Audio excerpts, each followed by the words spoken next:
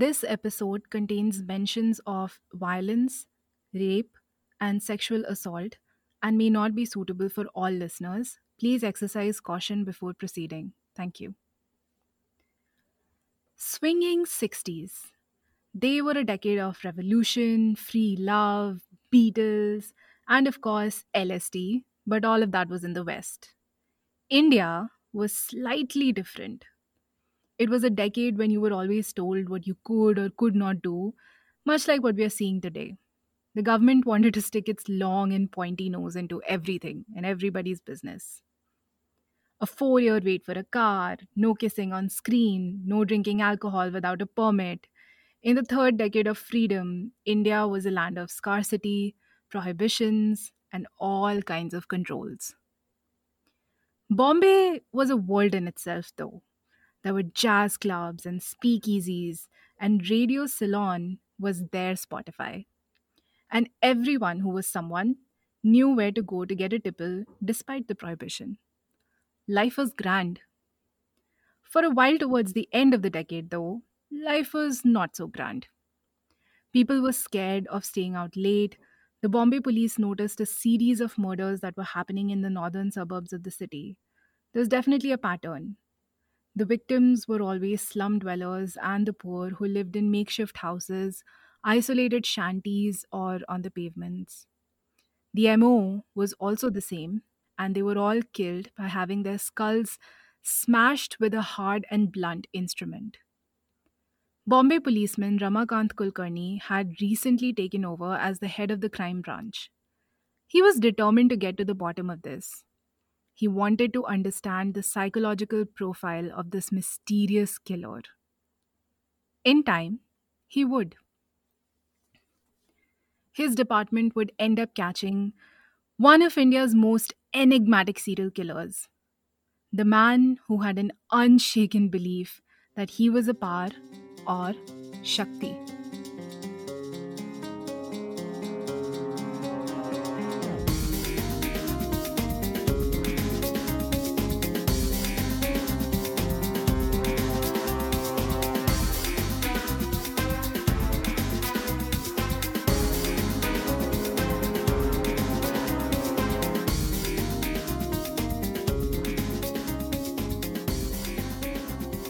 Namaste, Namaskaram. Welcome to today's episode of Khuni, The Crimes of India.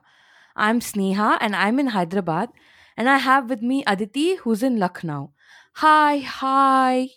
Hi, we have weekend lockdowns in Lucknow now. All the other shops are supposed to be closed, but guess which ones are supposed to be open? Guess the exception. See, the thing is, I can be all naive and shit because of the podcast, but I know which one. So, alcohol?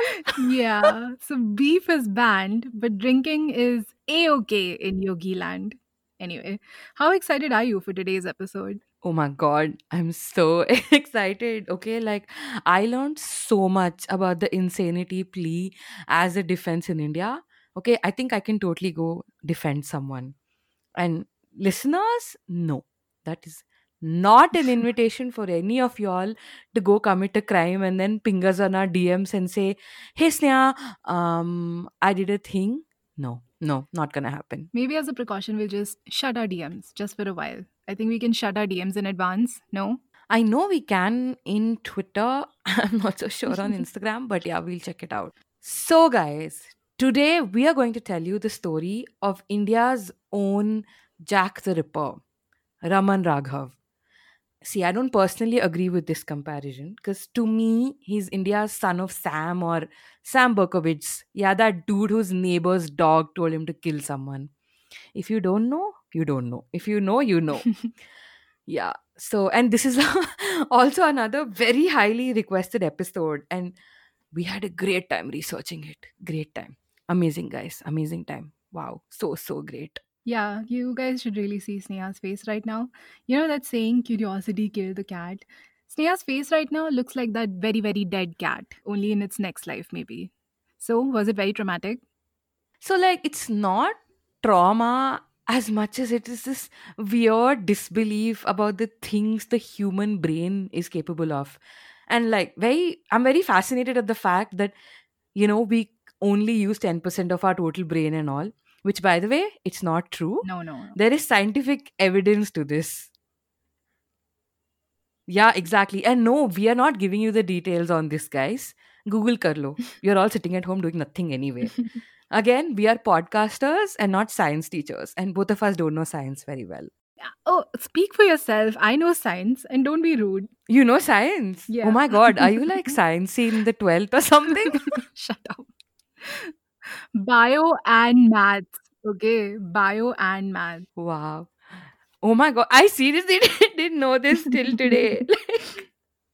I'm like legit impressed with Aditi right now. Okay. Moving on. Yeah. Anyway, please, I'm not being rude. I'm just being me. Yeah. So I want to say this one quote before we start this episode. It's by Khushwant Singh, okay? And very interestingly, Khushwant Singh attended most of this guy's trial and he wrote an essay about it. So the quote goes like this: when one man kills another, we look for motive. When one man kills many, we look into his mind. Anyway, so for this episode, we read a lot of articles online, and Khushwant Singh's article titled Uncollected Khushwant Portrait of a Serial Killer. So he covered, as I already told you, he covered Raghav's trial, and he apparently attended almost all of the hearings and spoke to the doctors who evaluated Raman Raghav and everything. And there is another book called The Footprints on the Sands of Crime by the police officer who led the hunt for Raman Raghav, Mr. Ramakant Kulkarni. And we couldn't find it anywhere. It's either out of print and we couldn't find it on Amazon. And obviously, due to COVID, we can't go around looking in shops. So, yeah, I've only managed to read excerpts from it here and there in articles and stuff. I would have loved to read it. And of course, we looked into Twisted, a profile of Indian serial killers by Sirish Thorat and Sampada Karandikar. This book has a small chapter on Raman Raghav. Yeah, and I read the judgments in this case. So, Raman Raghav was born Sindhi Dalwai in the Tirunelveli district of Tamil Nadu. And for anyone who does not know like the geography of India very well, Tamil Nadu is in the south of India. So Raman Raghav had four siblings, three sisters and one brother. He apparently loved and admired his brother, and he didn't like his mother very much. He respected and loved his father. And the reason he says he loved his father is like super weird, okay? So, according to Raman, his father taught him to steal and commit murder. He was doing these things himself, apparently. So, his father had gone to jail for theft. And see, the thing is, nobody verified this information. And these are all accounts that we found on the net. Anyway, according to Raman, this is what he told the doctors that he who evaluated him. Theft is a good profession. Well, he should know because he says, I have been doing it since childhood. Amazing. And kids, we do not condone shoplifting or stealing in general. Please don't take your life lessons from a serial killer. Aditi, stop terrifying the kids, okay? But anyway, it'll be a long time before they can actually hang out in malls or shoplift. Right now, the only shoplifting they can do is probably from the local sabji mandi. Yeah, but don't steal, seriously. So Raman clearly looked up to his father. I mean, the paternal influence seems to be like 100%. Otherwise, dude, who will talk like this? And Raman also said he didn't study much. Apparently, only 3 books in 2 years, whatever that means. Yeah, that's much more than what people are doing these days, I think. Yeah, people these days are just listening to ASMR sex podcasts. Seriously, we are Yeah, it's not a even thing. joking. Look up top 50 podcasts in Spotify, and you will find at least a couple of podcasts like that for sure. Yeah. Anyway, so this is literally all that we know about Raman's childhood. And then his parents died when he was still a child. So there's another thing about Raman though, and this was affirmed by the doctors and everybody else who knew him. So Raman hated women. We don't exactly know how, but he just despised women, but also weirdly craved their company. so he was an incel. Got it. He sounds like every single high angle fellow who pings us in our DMs. Ugh, yeah. Do you know there's this guy? Like, I'm telling you legit stuff, okay? There's this guy who's been constantly pinging me on my FB Messenger, okay? FB Messenger. I don't even use that shit anymore. Every single day since the time I moved back home after college. Okay, initially it used to be hi, hi, hi, like every day in the morning, okay, hi, hi, hi. And then he started sending random facts, like random informative facts. And then he graduated to full blown badass Shubham type behavior. Ugh. And then I was like, fuck it. And I finally replied and I told him I'll call the police. Then he says, sorry, sister. Of course. And then he stopped all of that. Yeah, he still continues sending me good morning every morning. Do you have any fans like that? I think this reminds me of my first encounter with online harassment. And this was a long time ago. I think I was still a naive little baby. This was the time when people still had Orkut. Remember that? Orkut? Of course. Yeah. We used to scrap each other. Yeah.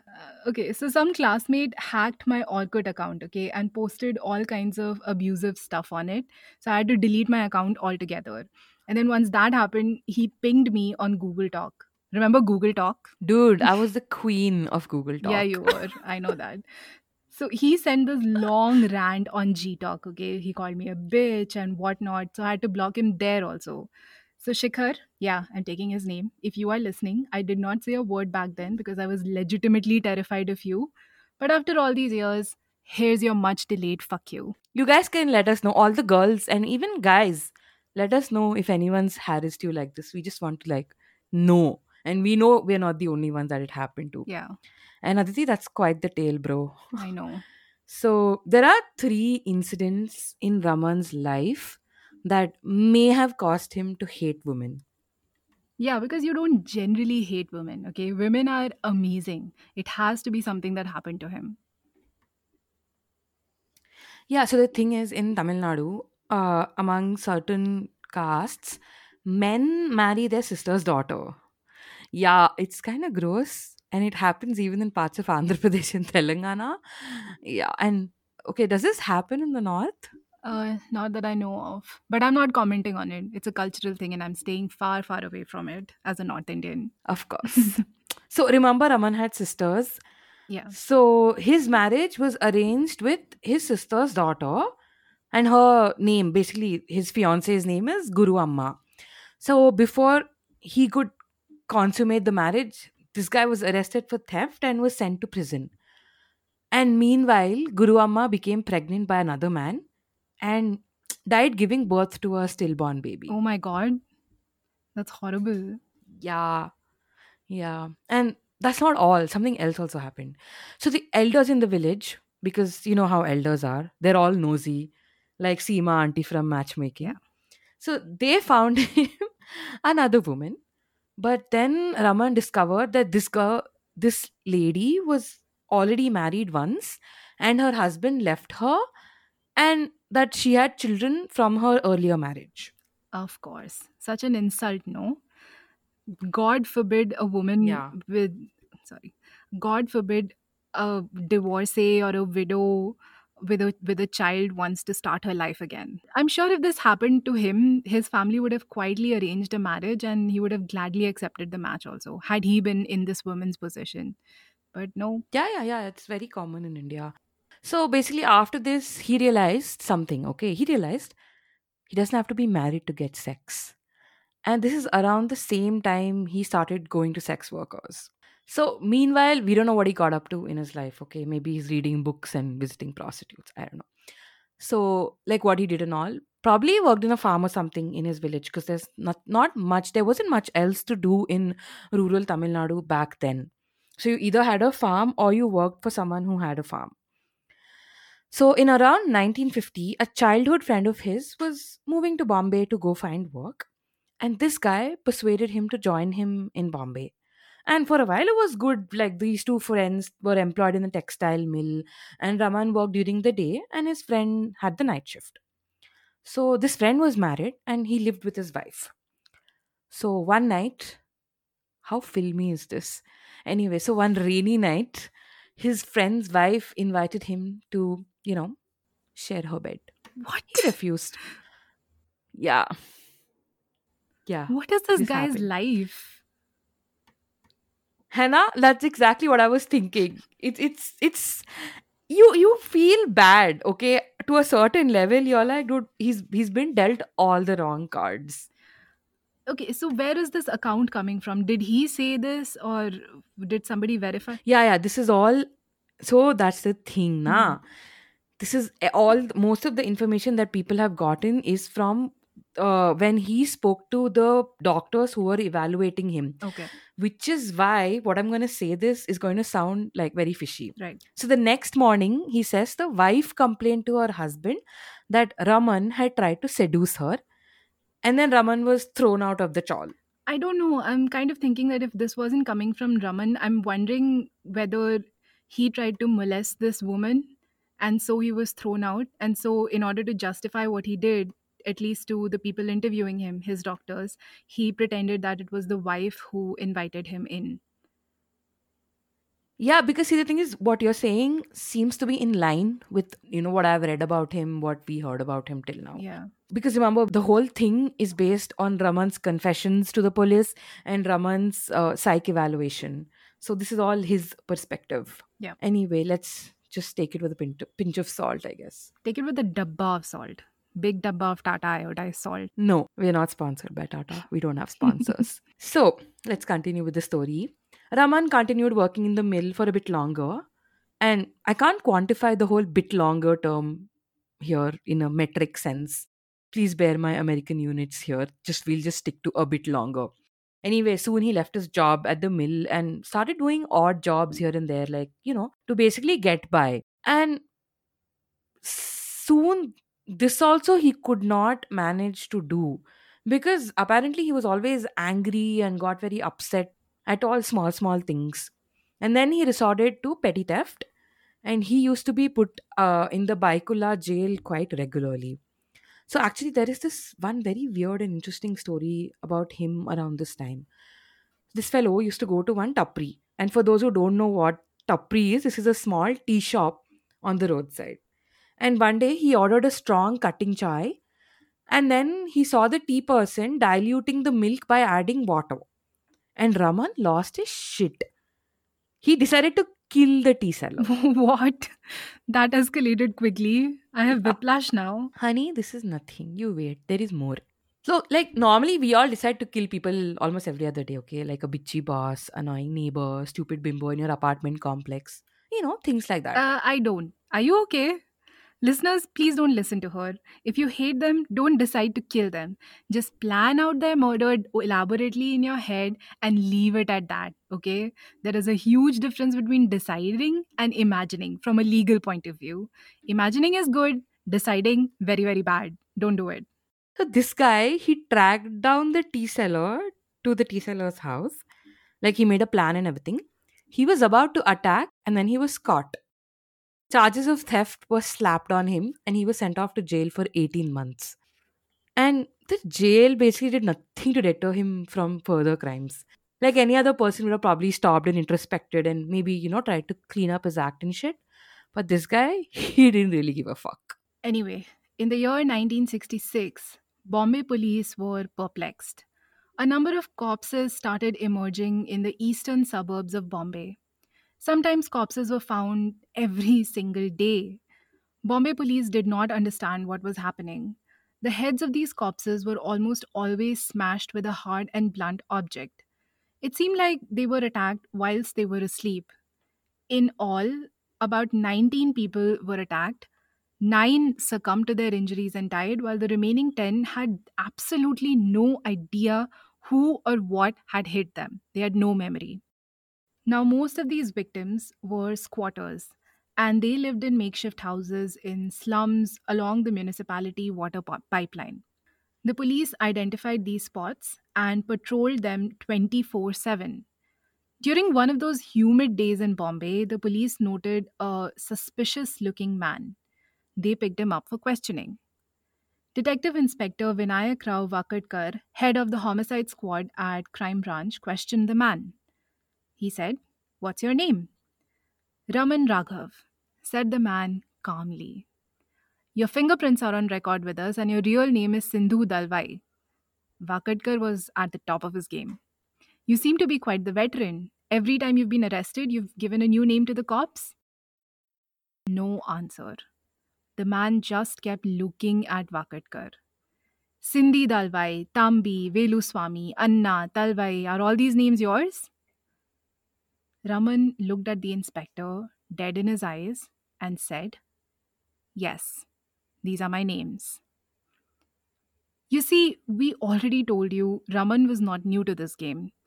When the police got him into questioning, the cops were stunned to find his prints in the police record not once, but 9 times.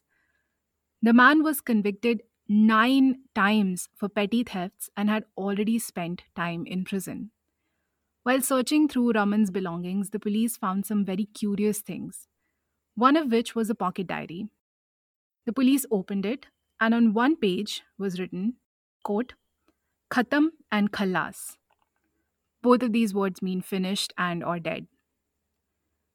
The diary was also full of doodles in a very weird script, a script that no one in the police station could really understand. Vakadkar demanded to know what the script means.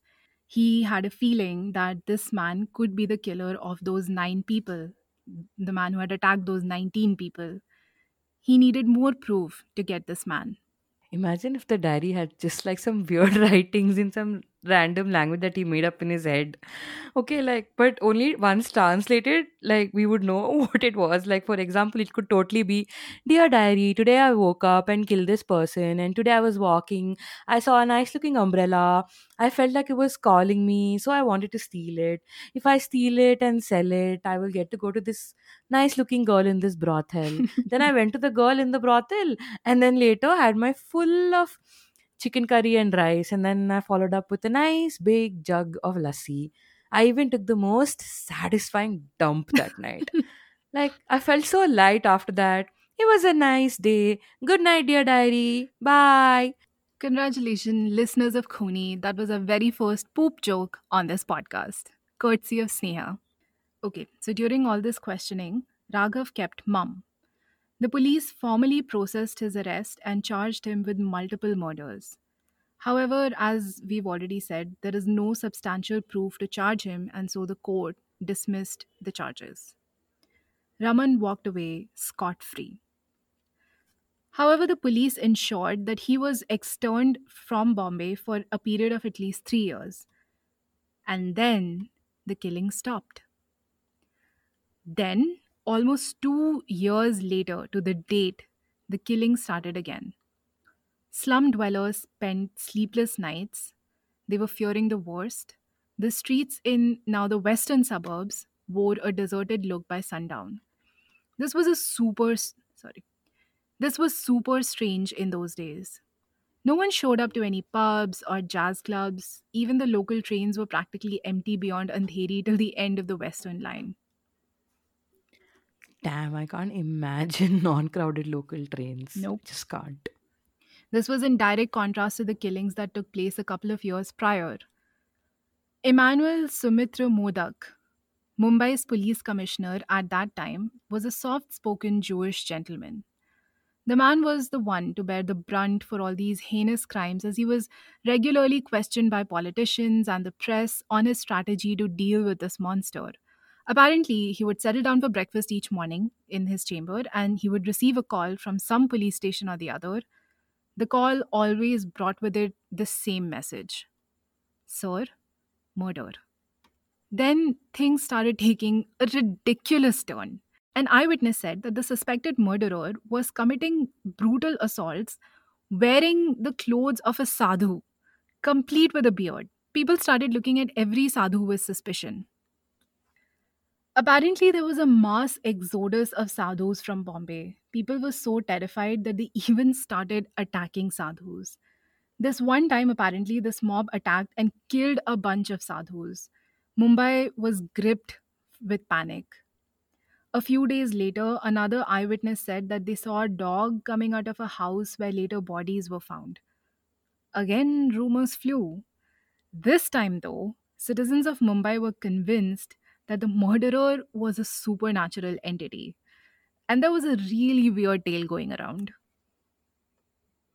This is just getting more and more and more ridiculous now. Yeah. So the people were convinced that the man committing the murders was a shapeshifter or a magic man or a witch. Animagus? Yeah, like a super duper powerful animagus. The person used to commit murders, then he used to turn into a dog and run away, and then after running for a few meters used to turn into a bird, usually an owl, and then fly away. Are we in Harry Potter or are we doing true crime? I'm so fucking confused right now.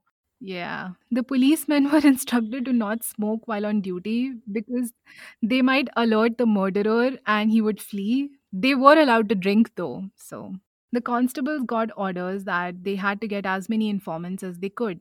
But as we all know, this costs money. And apparently, the constables were not getting any money and they often had to shell out money from their own pockets. Okay, so we get a lot of crap for criticizing policemen. So, to all those people, this is your moment of vindication. Enjoy, revel. This is when we say kudos to the police, for real. This was extremely selfless. I mean, constables are woefully underpaid even today, so I can't even imagine how little they were being paid at that time. And to use their own money to give to informants so that the people of Mumbai could be safe is going above and beyond the call of duty, definitely. Yeah, totally. Like this time, we'll give it to Bombay Police. Then, a few days later, a young and brilliant cop, Ramakant Kulkarni, took over as the head of the crime branch. And he decided to have a closer look at Raghav's old files and then think like the criminal. Because by this point, most of the policemen in Bombay were kind of convinced that the criminal was Raman Raghav. So there is a field of criminology called environment criminology. Now, under this, there is a theory called geometry of crime. Basically, it means that the crime occurs always at a safe distance from the perpetrator's dwelling, and at the same time, not too far away from a familiar area. A 2,000 strong police manhunt was launched across Bombay with special focus around the Malad, Goregaon, and Jogeshwari area. So, Raman's fingerprints were matched to those found near recent crime scenes, and a distant acquaintance confirmed that Raman had indeed returned. So, also at that same time, he was considered by all his acquaintances and people who knew him to be quite mad. Now, combing through a city like Bombay for a homeless man who looks like any other homeless man was a daunting task. But the hysteria that had gripped Bombay residents was just too urgent. Public imagination ran wild.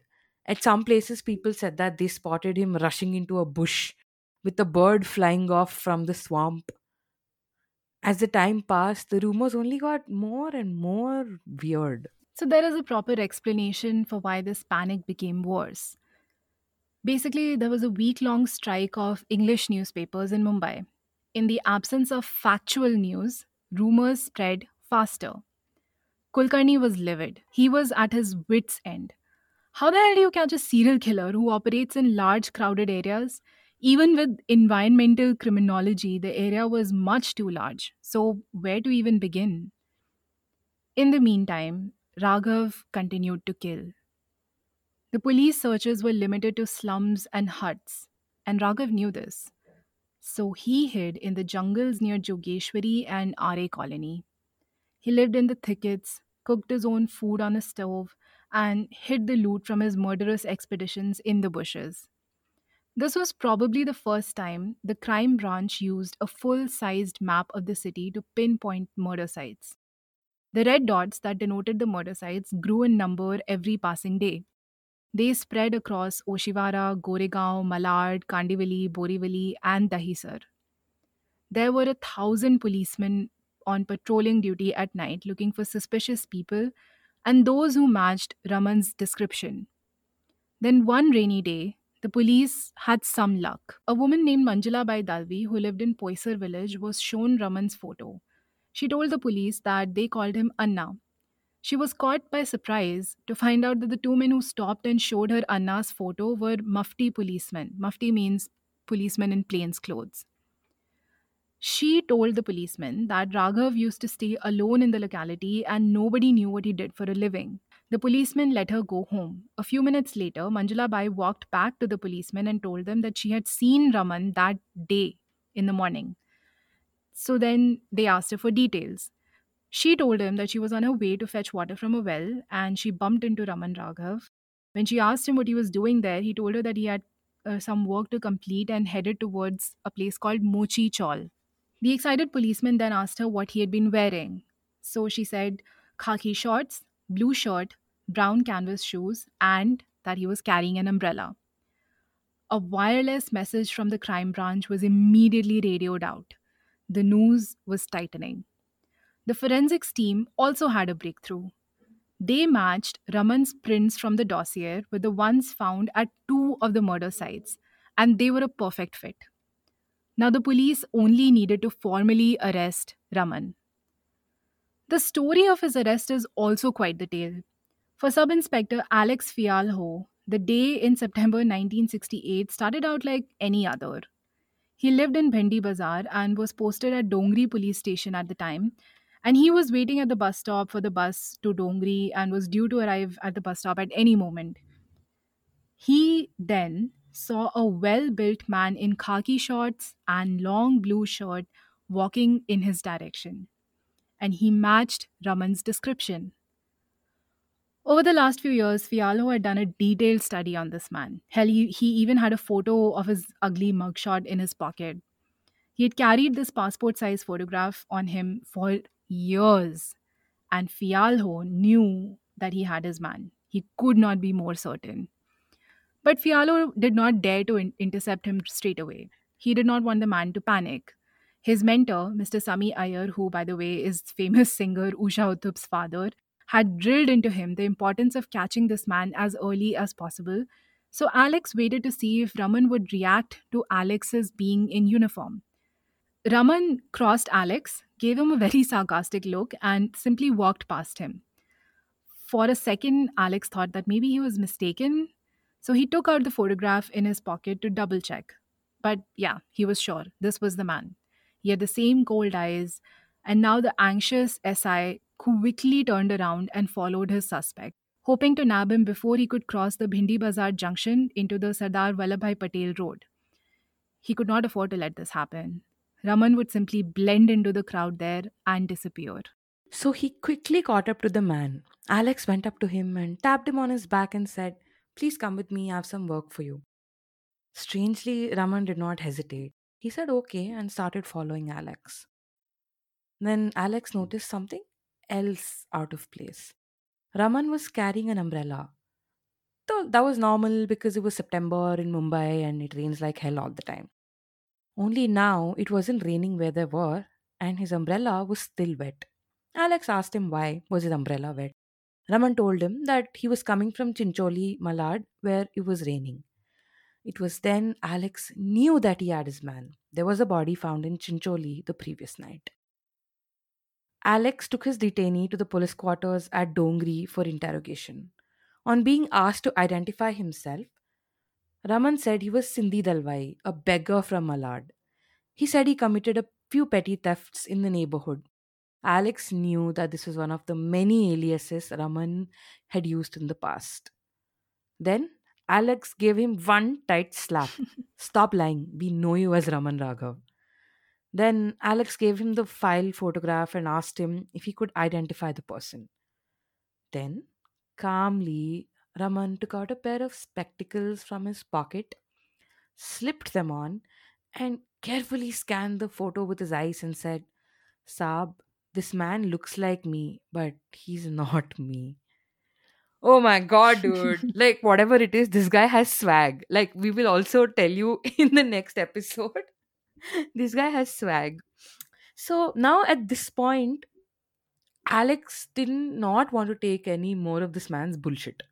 He was amazed that this guy didn't have an iota of fear on his face. But Alex, being Alex, he wanted to double check. So he sent for the fingerprint experts from the police head office at Crawford Market for confirmation. As Raman was previously arrested and convicted for petty crimes, His prints and other details were on record with the Modus Operandi Bureau of the Crime Branch. What a cool name, Modus Operandi Bureau. Yeah, man, like I actually double checked what they do, and it's kind of cool. You guys can look it up. Yeah. Anyway, the prints turned out to be a clear and perfect match. So later, the police found out, and this is super weird, that the spectacles Raman had slipped on belonged to a school principal that he had murdered a week ago. The police searched for a weapon on Raman and nothing was recovered. So once Raman's identity was confirmed, a daunting task lay ahead of Alex Fialo. He had to hand over Raman to the crime branch without the news of his capture going public. If people knew that Raman Raghav had been caught, they would lynch and murder him right there. Mob justice would prevail. So Alex discreetly called for his jeep. He did not even tell his driver about the convict that they were going to transport, and he took Raman to the Dongri police station. Once at the station, Alex asked his team to lock up the station to avoid intruders, called his night duty cops as reinforcements, and then waited for the commissioner and his team to arrive. But in India, everything gets out sooner or later, and before the commissioner could arrive, a crowd had gathered outside. As somehow word got out that they nabbed Raman Raghav. People were screaming for his blood. The press were trying to catch a glimpse of the man who committed close to 40 murders. And for his brave act, Alex Fialo was rewarded with 1,000 rupees. It was a lot, right, Aditi? At like back then? Yeah, definitely. This was the 60s or 70s. Late 60s, 68. So 1,000 rupees was a lot. Yeah, and within minutes, Commissioner Modak, PI Vinayak Rao Wakatkar arrived and Alex completed his handover. They took Raman to the crime branch. At the crime branch, things were not so good. For 2 days, the police tried their level best to make Raman talk, and no amount of quote unquote fireworks worked. So basically, fireworks is like beating this guy up. They got in veteran interrogators, but he simply refused to speak. Raman continued to maintain a studied silence. The initial enthusiasm of seasoned officers who were there slowly started turning into frustration. Then, simply because they were all at their wits' end, one of the officers asked Raman, "What do you want? Is there anything you want?" Raman looked at him, smiled again, and said, "Murgi." What a cliffhanger. Murgi, for those who don't know, is chicken. Raman wanted chicken. Yeah, so that's all we have for you today, folks. Next week, we'll continue telling you about Raman Raghav and his confessions, his crimes, and his trial. Curses all you like. Okay, if you're interested, you can go check out what happened, but we would rather that you listen to us. Yeah. And in the meantime, watch out for our shorty this week. And do not forget to follow and subscribe to Khuni wherever you get your podcasts. And you can even write us a review on Apple Podcasts because it helps new people discover us. Thank you so much. See you next week. Bye.